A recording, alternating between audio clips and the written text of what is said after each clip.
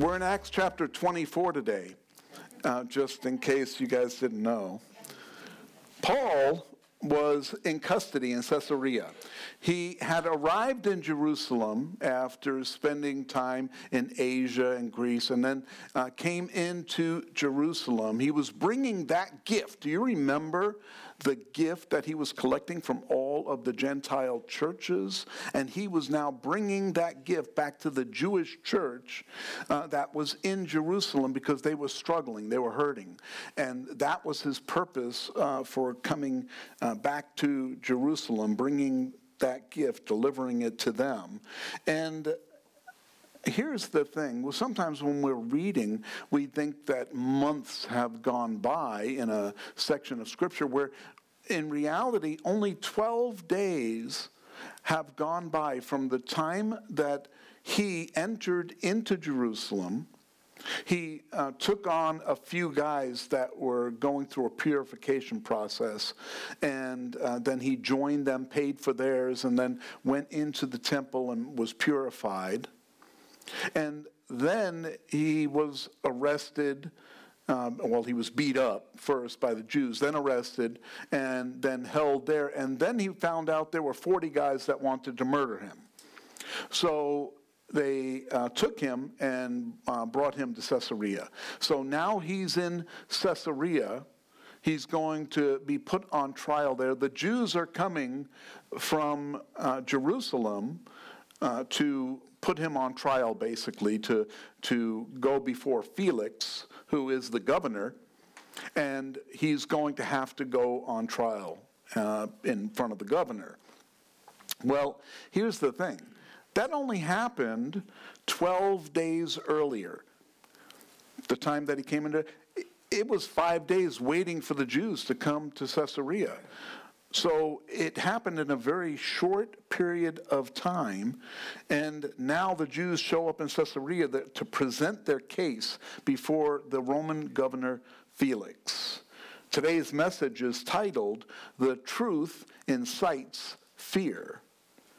And we continue our study in Acts chapter 24. We're going to pick up in verse 1. Now, after 5 days, Ananias, the high priest, came down with the elders and a certain orator named Tertullus, and these gave evidence to the governor against Paul.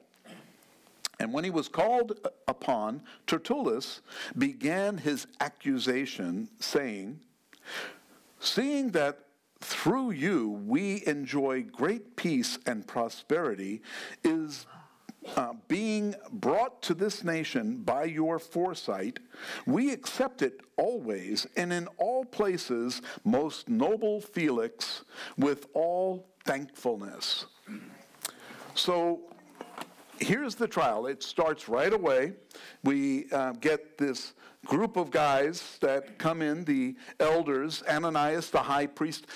Do you remember, Ananias, what happened when the council met and Paul was brought before Ananias there in Jerusalem? Remember, the commander, Lysias, had brought him in to find out what was really going on and what happened with the interaction between Paul and the Jews. And so Ananias brought him in, and as Paul made a statement, Ananias ordered Paul to be hit in the mouth. And the same thing is going to happen here today, in that he's going to make the same statement. That being hit in the mouth isn't going to actually happen, but this is the same group of guys that unrighteously held a council against Paul. Now they have to do it. The difference is it's in a Roman court. This isn't under Jewish law now. This is under Roman law. And they're going to have to present something to the Roman governor of why he should be put in prison or killed even. And they're going to have to present it this way. So Tertullus, they hired this orator. He's a lawyer. And he comes in and he's going to orate. He's going to present. And oh man, he starts off really good. This is one of those guys, you listen to him and it makes you sick. Because just the way he's saying it, and especially if you know anything about Felix. Because here he is saying, seeing that through you we enjoy great peace, and prosperity is being brought to this nation by your foresight, we accept it always and in all places, most noble Felix, with thankfulness. Oof. That, man, you get diabetes just listening to that. It was disgusting. But here's the thing. You have to know who Felix is. Felix was born a slave. And he finagled his way through the system to become governor. From being a slave to becoming a governor. That just doesn't happen normally. But enough backroom dealings, enough, paving someone's palm, and you can get into any position. You just have to know what you're doing, and you have to be a great manipulator, a great liar. You really have to know what you're doing to get into that position. Felix was one of those guys.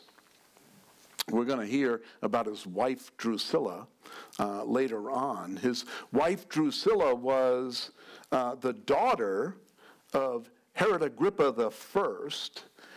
She was 18 or 19 years old when they were married. She was Felix's third wife, but Felix had to have her first divorce, her husband, to marry him. And so he was conniving. He wasn't very nice to people. He didn't care about other people. So when he is pointed out that they enjoy great peace, that wasn't a fact either. As a matter of fact, since he had taken over Judah, there was all kinds of turmoil there. As the governor, he would be in charge of bringing peace, but that wasn't what was taking place. There were all kinds of backroom deals. There was all kinds of stuff going on that we know our government doesn't do today, because we've advanced so far beyond that. But here, this government, they were involved in a lot of shady deals. And there was increasing crime in Judea because he was accepting bribes from people so that he would be able to pad his bottom line, and he didn't care about the crime that was going on. As a matter of fact, when there were different riots or people that were against the government at that point, he just brought in the Roman military and just wiped it out. He just snuffed out any kind of uprising. So that's the kind of guy Felix was. And so Tertullus brings this up, and he makes them sound like, never mind. So we're in verse 4. Nevertheless, so here's Tertullus, he continues, nevertheless, not to be tedious to you any further. Oh, I love that. Not to be tedious. I don't want to continue to sugarcoat this. I beg you to hear, by your courtesy, because we know you're so courteous, a few words from us. Now, here are the accusations against Paul.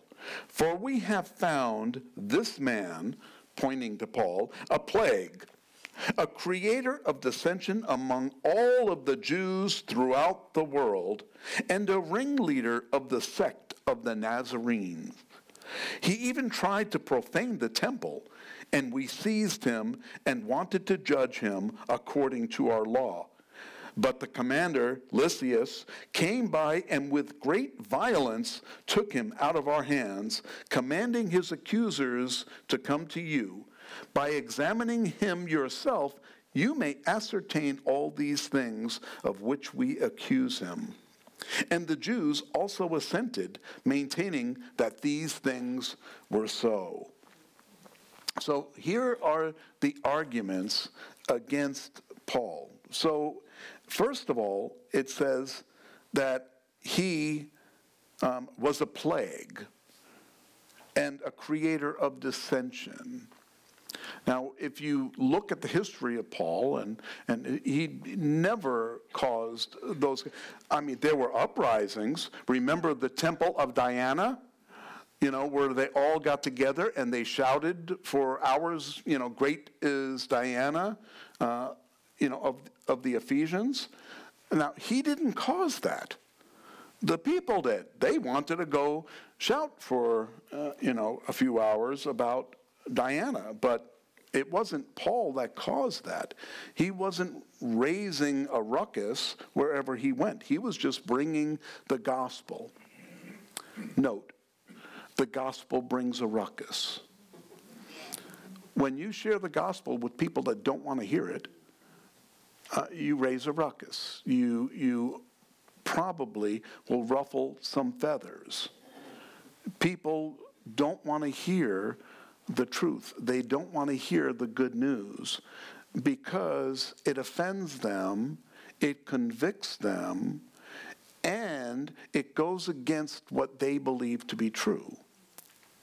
So basically, when you share the gospel, what people are hearing is, you're stupid because you don't know this, and anything that you believe contrary to this is wrong. That's what they hear. The ones that believe that the laws that our government are passing to make marriage equal, to do what they think is right for the people of the land, because we don't agree with that because of what the Word of God says, then we are the offense. We're the stick in the eye. And when we present that, we're not supposed to present it that way. Too many times, people present the gospel as in, here's what you're doing wrong. Here's where you're not meeting the gospel, where you don't believe, you're not following these rules. And while the gospel, while the Bible, there are rules, because there have to be rules.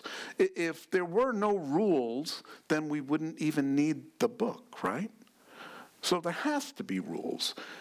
And so if we present the Bible as a book of rules, though, then people get confused.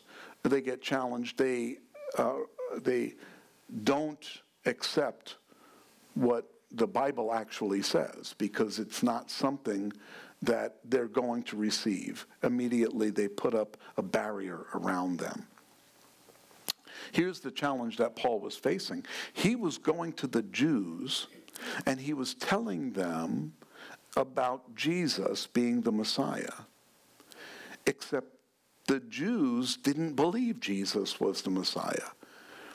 And so immediately they put up every defense and they found every reason not to believe what Paul was saying, regardless of the fact of whether it was true, whether it could be validated, which it could be, but it didn't matter. They didn't want to believe it, and it contradicted how they lived, the way they lived, what they lived for, and so here was the biggest problem that they have. So here he is presenting Paul as a man that's a plague, creator of dissension among the Jews throughout the world, not only in Jerusalem, throughout the world.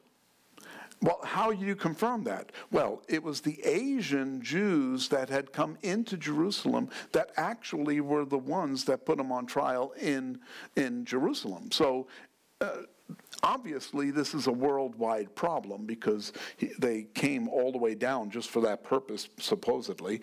And a ringleader of the sect of the Nazarenes. the Romans had problems with the Nazarenes. The Nazarenes did not go along with Roman rule, and so they were trouble anyway. So if they could present Paul as a ringleader of the sect of the Nazarene, well, this is the group that really is causing the most trouble, and he's the ringleader of them. You see how that presents? It's like, oh, obviously, this man is someone that we need to get rid of. He even tried to profane the temple, and we seized him and wanted to judge him according to our law. And so here was the problem. We couldn't even judge him according to our law because your commander Lysias came in with great violence and took him from us. Now, was anything he presented true? No. Not one statement that he made. Remember back in verse 1 where it says that they came from Jerusalem and these gave evidence to the governor against Paul? See, doesn't evidence have to have some fact behind them? Doesn't evidence have to have something to look at and say, here's the evidence, you're producing something that proves? Doesn't evidence prove? Well, there is no evidence. There is nothing that proves what they're saying is true. Just because all of the Jewish elders were there as Tertullus was giving his oration, going, you've seen that before, right? You know, oh, obviously this is right. Oh, yes, obvious that this is the way it is. It's kind of like, you know, watching a debate on stage, you know, when your guy's speaking, you know, yeah. When the other guy's speaking, nah, all lies. And that's what's taking place here. So the Jews assented, maintaining that these things were so. You know, there are times when people will falsely accuse you of something that you may or may not have said or done. It may not even have anything to do with Jesus and your relationship with Jesus. You just are accused of something or falsely accused. And there are times where defending yourself is not the best option. You know, trying to tell the truth and presenting the truth may not be the best option sometimes. Sometimes you let the false witness say what they want to say, and you let them keep saying things, and eventually it'll sound stupid to whoever's listening. So sometimes we give credibility to what people are saying by trying to argue on our own behalf. When people are telling lies about you, damaging your reputation, and causing harm to your character, the first thing you should do is pray. Because God knows the truth. God knows how to handle the situation. Generally, when someone says something about me that isn't true, which happens quite often, because they really don't hear fully. It's very easy to take a snip of what I say and sell it as my whole belief system. You know, one statement that I make, and now this is what this person believes. So it's very easy to do that with you also. Just take a comment that you make. Do you know what that person said? You know, they said they hate the color blue. And anyone that wears the color blue is evil, is the Antichrist. You know, you know, what are you talking about? But people will do that. Trust me. It's on my side, it's been done a few times, but I found that when I pray, the Lord gives me peace and says, oh, don't worry, I got this. And I'm okay. All right, I'm not going to say anything. I'll whine to my wife so that, she can feel sorry for me, but I won't say anything to anyone else. And we'll go from there. Then Paul, after the governor had nodded to him to speak. So that was Tertullus. That was his whole statement. Now Paul is going to get an opportunity. After the governor had nodded to him to speak, answered, "Inasmuch as I know that you have been for many years a judge of this nation, I do the more cheerfully answer for myself." Now, I like that. See, he didn't butter him up. It almost sounded like he said something, a little buttery. "Oh, you have been a judge, of this nation, for a long time." That's not buttering him up. He just made a fact. He just made a statement. Inasmuch as, hey, you've been a judge for a while, so now I'm happy to present the truth now cheerfully for myself, because you may ascertain that it is no more than 12 days since I went up to Jerusalem to worship. And they neither found me in the temple disputing with anyone, nor inciting the crowd, either in the synagogue or in the city. Nor can they prove the things of which they now accuse me. So here's his defense. Where are the facts? Where is the evidence that they supposedly, I showed up in Jerusalem 12 days ago. There was no tumult, there was no problem, there were no issues. If there were, Lysias, the commander up there, would have been involved in shutting it down. But the tumult didn't start until the Jews from Asia started it. And that's when Lysias got involved. But this I confess to you, that according to the way which they call a sect, so I worship the God of my fathers, believing all things which are written in the law and the prophets.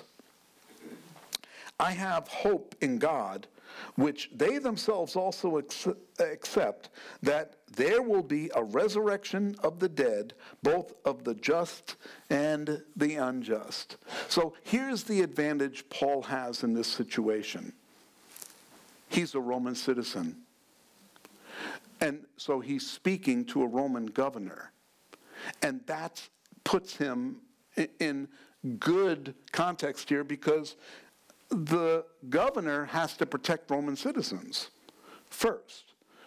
And Jews weren't really looked at as upstanding citizens in the Roman court. And so he has an advantage here. And just listening to the argument of Tertullus, it almost makes you sick, listening to it. So as a governor, listening to the Jewish argument against Paul's argument, even though Paul didn't argue anything really, he just said, hey, they don't have any evidence. I came into town, I didn't cause any trouble, and they don't have any evidence of anything that they presented. I think that that's a pretty good argument to stand on. But then he goes on and says, but this I confess to you, that according to the way, and the way was the name of the Christian church before they were called Christians back in those days. It was called the way. Jesus said, I am the way, the truth, and the life. And so the way was the common name that people referred to Christian as. So here he says, according to the way which they call a sect, so I worship the God of my fathers, believing all things which are written in the law and the prophets. You see, he's basically saying, I believe everything that they believe. I know who God the Father is. I believe in him. and I trust and believe in everything that the law and the prophets say. Here's the difference. He literally believes in the law and the prophets. They didn't believe literally in the prophets. They believe literally in the law. So because they believe in the law, they amplified the law. They extended the law to be many laws, hundreds of laws. But still, Paul was okay with that.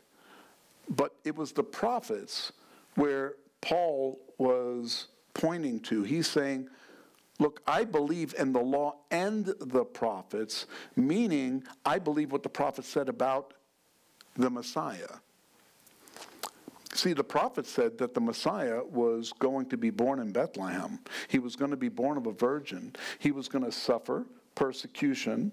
He was going to take on the sins of the world himself. And he was going to take away our sins. So this is what the prophecy said. The prophets said this. They didn't believe that. They didn't believe the prophecies about the Messiah. They believed that they were talking about the nation of Israel being persecuted. And so that's how the Jews back in those days were able to separate themselves from a suffering Messiah. Remember, the Jews back then, in Jesus' day, believed that the Messiah was going to come. He was going to be a conquering king. He was going to come and he was going to set up his throne in Jerusalem. And then he was going to go to the Jewish leadership and say, all right, guys, good job. All right, I'm going to give you all mansions. I'm going to give you a bunch. And now I'm going to go and destroy your enemy. Is there anyone in particular you want me to take out first? That's what they thought. They thought they were going to have control of what took place, that Jesus was just going to be a figurehead, and that they were going to be running everything. Kind of crazy, huh? But that's what they believed. And so when Paul presented Jesus as the Messiah, as the suffering servant of mankind, it just didn't fit their picture. So they had to change what Scripture meant. And today, it's called progressive Christianity. It's the church that doesn't agree with what the literal interpretation of the Bible says. And so instead, what we're going to do is give you an explanation of what the Scripture means. Oh, you think it means that? No, that's not really what it means. Oh, do you know that there is no word in the Bible for rapture? So there is no rapture because there's no word in the Bible for rapture. Have you read the word rapture in the Bible? Nope, you won't. You know what other word you won't read in the Bible? Trinity. You won't find it. You won't find the word Bible in the Bible. So I guess none of those things really exist, right? Well, actually, if you were reading the Latin version of the Bible, you would read the word rapture. Because in Latin, it's harpazo. And that is exactly the word that is used to speak of the rapture. And so we can understand the things that the Bible tells us because we take it literally. We look at it literally and say, all right, what does this actually say? And unless it's saying something that doesn't make sense and doesn't, like Revelation, there's a bunch of stuff in Revelation that just doesn't make sense. John says, I saw something like this. And like that, well, that means it's not a literal interpretation, but when he says, I saw this, then you know that is.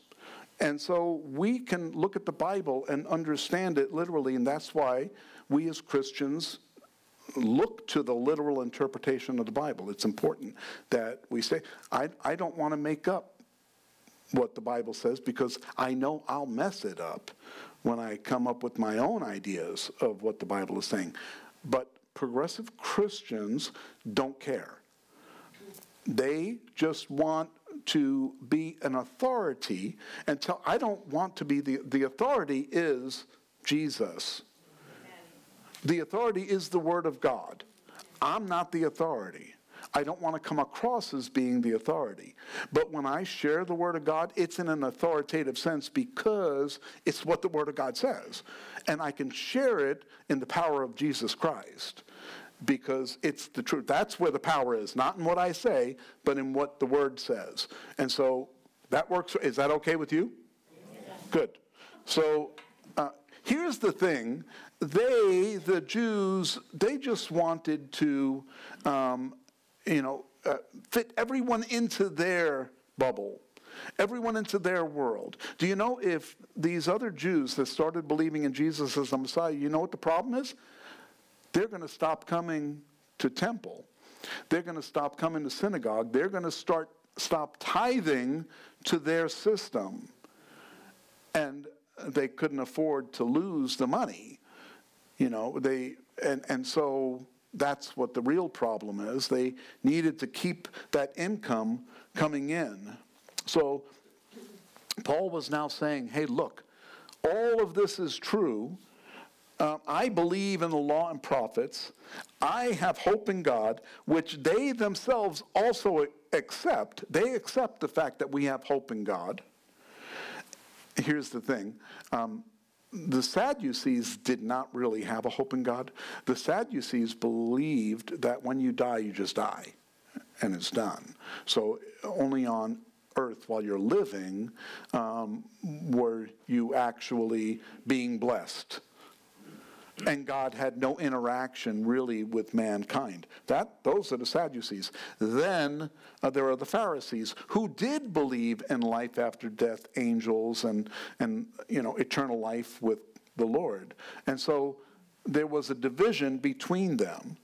And so that's why Paul points this out. And he says, I have hope in God, which they themselves also accept. He's talking about the Pharisees, that there will be a resurrection of the dead, both of the just and the unjust. And so now Felix has heard the argument, has heard both sides of the story. It was presented to him in such a way that he can look at these two and he can almost make a decision. Well, really, he could make a decision because no evidence was presented against Paul that warranted Paul to be continued in prison. So there wasn't anything. So we continue in verse 16.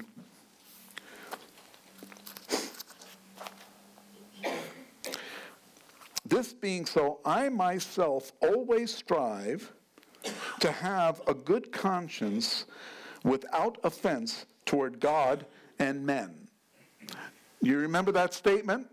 That was the very statement that Paul presented before Ananias when Ananias said, smack him in the mouth, punch him in the mouth for saying that. That's the very same statement that he said. I think Paul is trying to get under his skin. I think he's trying to get Felix, the governor, to see that this guy's out of control. But it doesn't happen. Now, after many years, I came to bring alms and offerings to my nation. That was his reason for going into Jerusalem, to bring those gifts that he collected from all of the Gentile churches, in the midst of which some Jews from Asia found me purified in the temple, neither with a mob or with tumult. They ought to have been here before you to object if they had anything against me. Or else let those who are here themselves say if they found any wrongdoing in me while I stood before the council. unless it is for this one statement which I cried out, standing among them, concerning the resurrection of the dead, I am being judged by you this day. And so Paul gives him an account of what took place back at the council in Jerusalem. He says, hey, they had nothing against me. There were no witnesses that said that I did any of these things, but there was one statement that I made. Concerning the resurrection of the dead, I am being judged by you today. That's how he ended the whole thing. Lysias had to carry him away because the Pharisees and the Sadducees started fighting with each other at that point. And so Lysias had to take him away. And when they say that Lysias started it and he took him by violence, no, the violence was already happening. Lysias was saving Paul from the violence that was taking place. So the prosecuting side, they lied. The whole thing was just one big lie presenting before the governor. And Paul just gave him the facts. He didn't go into, a lot of background. These Jews from Asia, they were following me around Asia, trying to cause trouble up there. They were following me from place to place, causing trouble wherever I went and taught in the synagogue. He didn't present all of that. He didn't try to make them to be the bad guys. They were, but he didn't try to make that presentation. Why? We'd be hiring lawyers and, we're going to get to the bottom of this. We see how well that works in our court system today. So here, Felix had heard everything now. Verse 22, and when Felix had heard these things, having more accurate knowledge of the way, so Felix actually knew about the way, and he had accurate knowledge of who the way was. He adjourned the proceedings and said, when Lysias the commander comes down, I will make a decision on your case. So here he stops the proceedings, and he says, you know what, when Lysias gets here, I will make a ruling. Well, why? There was nothing to hold him on. There were no facts, but he still held him. It sounds like Felix was wishy-washy.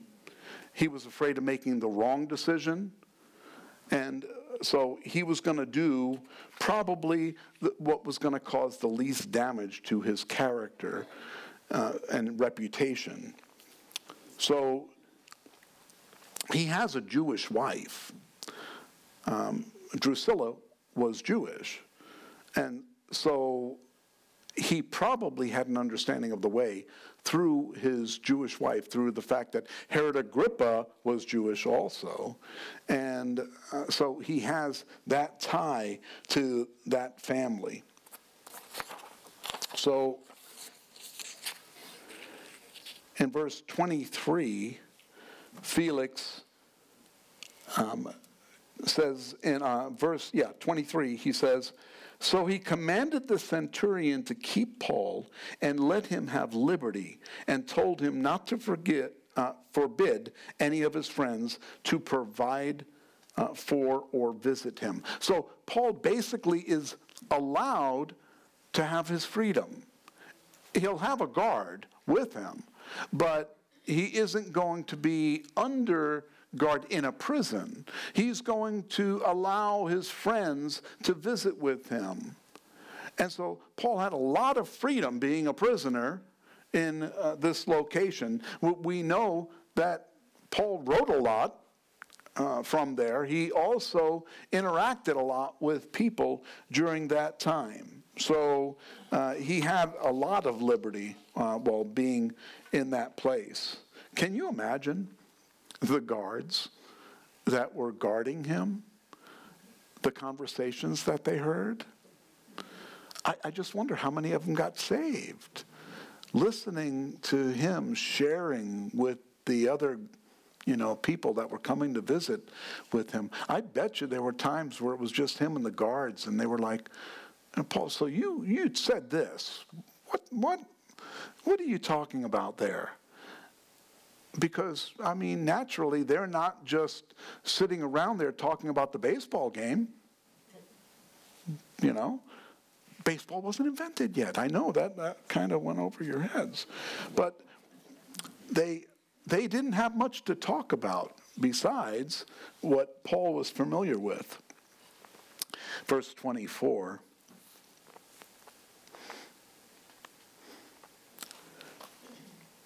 After some days, when Felix came with his wife Drusilla, who was Jewish, he sent for Paul and heard him concerning faith in Christ. He sent for Paul. So he and his wife got together and said, let's hear what Paul has to say about Christ. Wow, what an opportunity. You're going to get the chance. Remember, Paul was told, you're going to speak to kings. You're going to speak to these elite people. You're going to have an audience that you would never have unless you were in these positions, whether you were put on trial. That's the only way that he was going to be able to do that. And so now he goes before Felix and Drusilla. He knows Drusilla had to divorce her husband to marry Felix. He knows, what kind of person Felix is. He knows all about it. Everyone did. So this wasn't something that was, Paul wasn't aware. So Paul now had the opportunity to present something talking about Christ. Oh, let me tell you all about the grace and the love of Christ. So, maybe if I tell him something he really wants to hear, he'll let me go. He'll say, you know what, Paul, I'm the governor. I can say, if I let you go, that's my choice. I can do that. And I'm going to let you go because you are such a nice guy. Paul didn't take that tact. He started with, now as he reasoned about righteousness. So here he is talking to one of the most unrighteous governors in the world. And he starts to talk to him about righteousness. Was it right for Felix to tell Drusilla to divorce her husband so that he could marry her? She supposedly had great beauty. And so, he saw her and said, oh, my goodness, I have to have this woman as my wife. And so that was a righteous act? No, I'm sure he didn't mention Drusilla. I'm sure he didn't mention that. He just talked about the righteousness that God requires. I'm going to tell you, these aren't great evangelizing tactics to go out and start telling people about the level of righteousness that God requires. That probably wouldn't be my first point when I go out to share the gospel with someone who needs to know the truth, But Paul knew what he was doing. So the next thing he talked about was self-control. Self-control. Here's a guy that had no self-control. He had 3 wives. He had no self-control, and he had no righteousness. And so here, he just wanted to establish the ground rules. You're not righteous, and you're not in self-control. You have none. But he didn't say, Felix, these are the things that are a problem in your life. He was just presenting that this is what God requires. God requires these things. It's always fun to read about what God requires of someone else until we apply them to ourselves. You read the book of James, and, James says, don't just be hearers of the word, but be doers of the word. And then he talks about the tongue. and how evil the tongue can be. And we have to apply that to our own lives. We have to look at what the Word of God says and not look at it as a historic document. Oh, man, Paul was such a great guy. He had some zingers there for Felix. We have to look at it as in, how does it apply to me? Where do I stand in these categories that Paul is pointing out?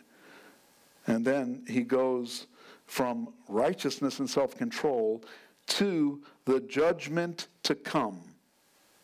The judgment to come. Now he is basically pouring it all out. This is it. You're righteous, self-control, and if you're not, then there's judgment to come. Everyone's going to be judged. And I'm sure that that was not what Felix wanted to hear. And it says that Felix was afraid and answered, "Go away for now, and when I have a convenient time, I will call for you." He was afraid. The word afraid there means a visible fear. He was shaking. He was obviously shaken by what Paul had told him. Now, I don't think it was because of what Paul had told him. I think it was because of what the Holy Spirit revealed to him through the words that Paul spoke to him. It was because God let him know, it's you. This is you. You're this man that is unrighteous, that is not in self-control, and you're the one that's going to be facing the judgment. I believe that that's why that kind of fear came into his life right at that moment. So he sent him away again until he had a convenient time. Meanwhile, he also hoped that money would be given to him by Paul so that he might release him. Therefore, he sent for him more often and conversed with him. He was hoping that Paul would come and say, here, I got some money, would you let me go? And he was used to taking bribes. Besides that, he heard about the gift that he delivered to Jerusalem from collecting from all the churches. He knew that the guys that were coming to visit with Paul were bringing him sustenance, were bringing him food and money, clothing, whatever he needed to survive. So he knew he had a source. He had a following. He had a group that would be able to provide for funds. Where God guides, God provides. And see, he guided Paul to this place in front of Felix, and he's providing for all that Paul needs during that time. And I have operated this church under that premise since 2011. If God was going to start this church, then he was going to provide for the needs of the church. He uses you to do that, but it's still his church. And so I am fully convinced that what God wants to do, he's going to provide everything he needs to accomplish his will. And as a church, that's a wonderful thing, but he does that individually too. If he guides you to do something, do it. He'll provide. You may think, I'm not qualified. I don't have the qualifications to do the things that the Bible calls me to. Yes, you do. You are qualified because Jesus is the one that qualifies you. And he will prepare you for whatever it is. So if he calls you, follow, listen, go, and be qualified by him.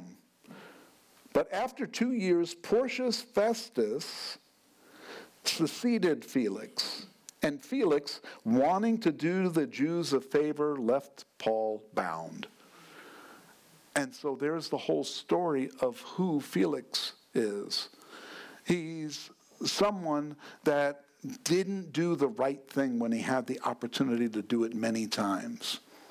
Presented with the truth, it didn't change his heart.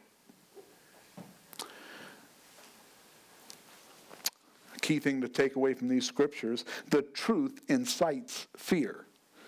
And the teaching of Paul frightened Felix, but it didn't frighten him to the point where it made a change in his life. Before we became Christians, before we became believers in Jesus Christ, the Holy Spirit was working in our hearts. In John chapter 6, verse 44, Jesus said, "No one can come to me unless the Father who sent me draws him, and I will raise him up on the last day." Jesus just spoke about the rapture. When he says, "I will raise him up on the last day," what last day? Well, the last day is the day that he comes and takes everyone up. Paul says that he's first going to take the dead in Christ, and they will rise, and then those that remain will also be taken up to meet him in the clouds, and we will be with him forever at that day. Amen. And so Jesus was talking about the rapture. Again, where people said Jesus never mentioned the rapture, yes, he did. He just said it. "I will raise him up on the last day." And since he was talking 2,000 years ago, and many people have died since then, he was talking about the rapture. Those people are going to be raised up on the last day.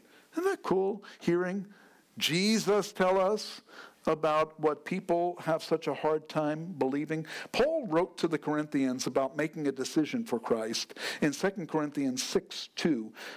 For he says, "In an acceptable time I have heard you, and in the day of salvation I have helped you. Behold, now is the accepted time. Now is the day of salvation." And so that is still true today. We live in a day where if you don't know Christ, if you've never received him into your heart, today is the day of salvation. Because you don't know what tomorrow holds. None of us do. And so we have to be fully ready to go to the judgment with or without him. I'd rather go with him, because without him I don't stand a chance. But with him I have all the hope of eternity because of what he has done, and he has made that way possible for us. So we should take our own walk with Christ seriously, being prepared for that day when we meet him face to face. If you haven't invited Jesus Christ into your life, today is the day of salvation. Make it so. If you need someone to pray with, I will pray with you after, and we'll just make sure. Pastor Chuck had someone come up to him and say, "You know what, I don't know that I'm one of the elect. I don't know if I'm one that is called to be the elect." And Pastor Chuck said to him, "Well, let's pray right now and make sure you are." And really, that's what it comes down to. It comes down to the fact that, hey, we can't do it on our own. So let's offer it up to the Lord and make that happen the way he can do. Amen?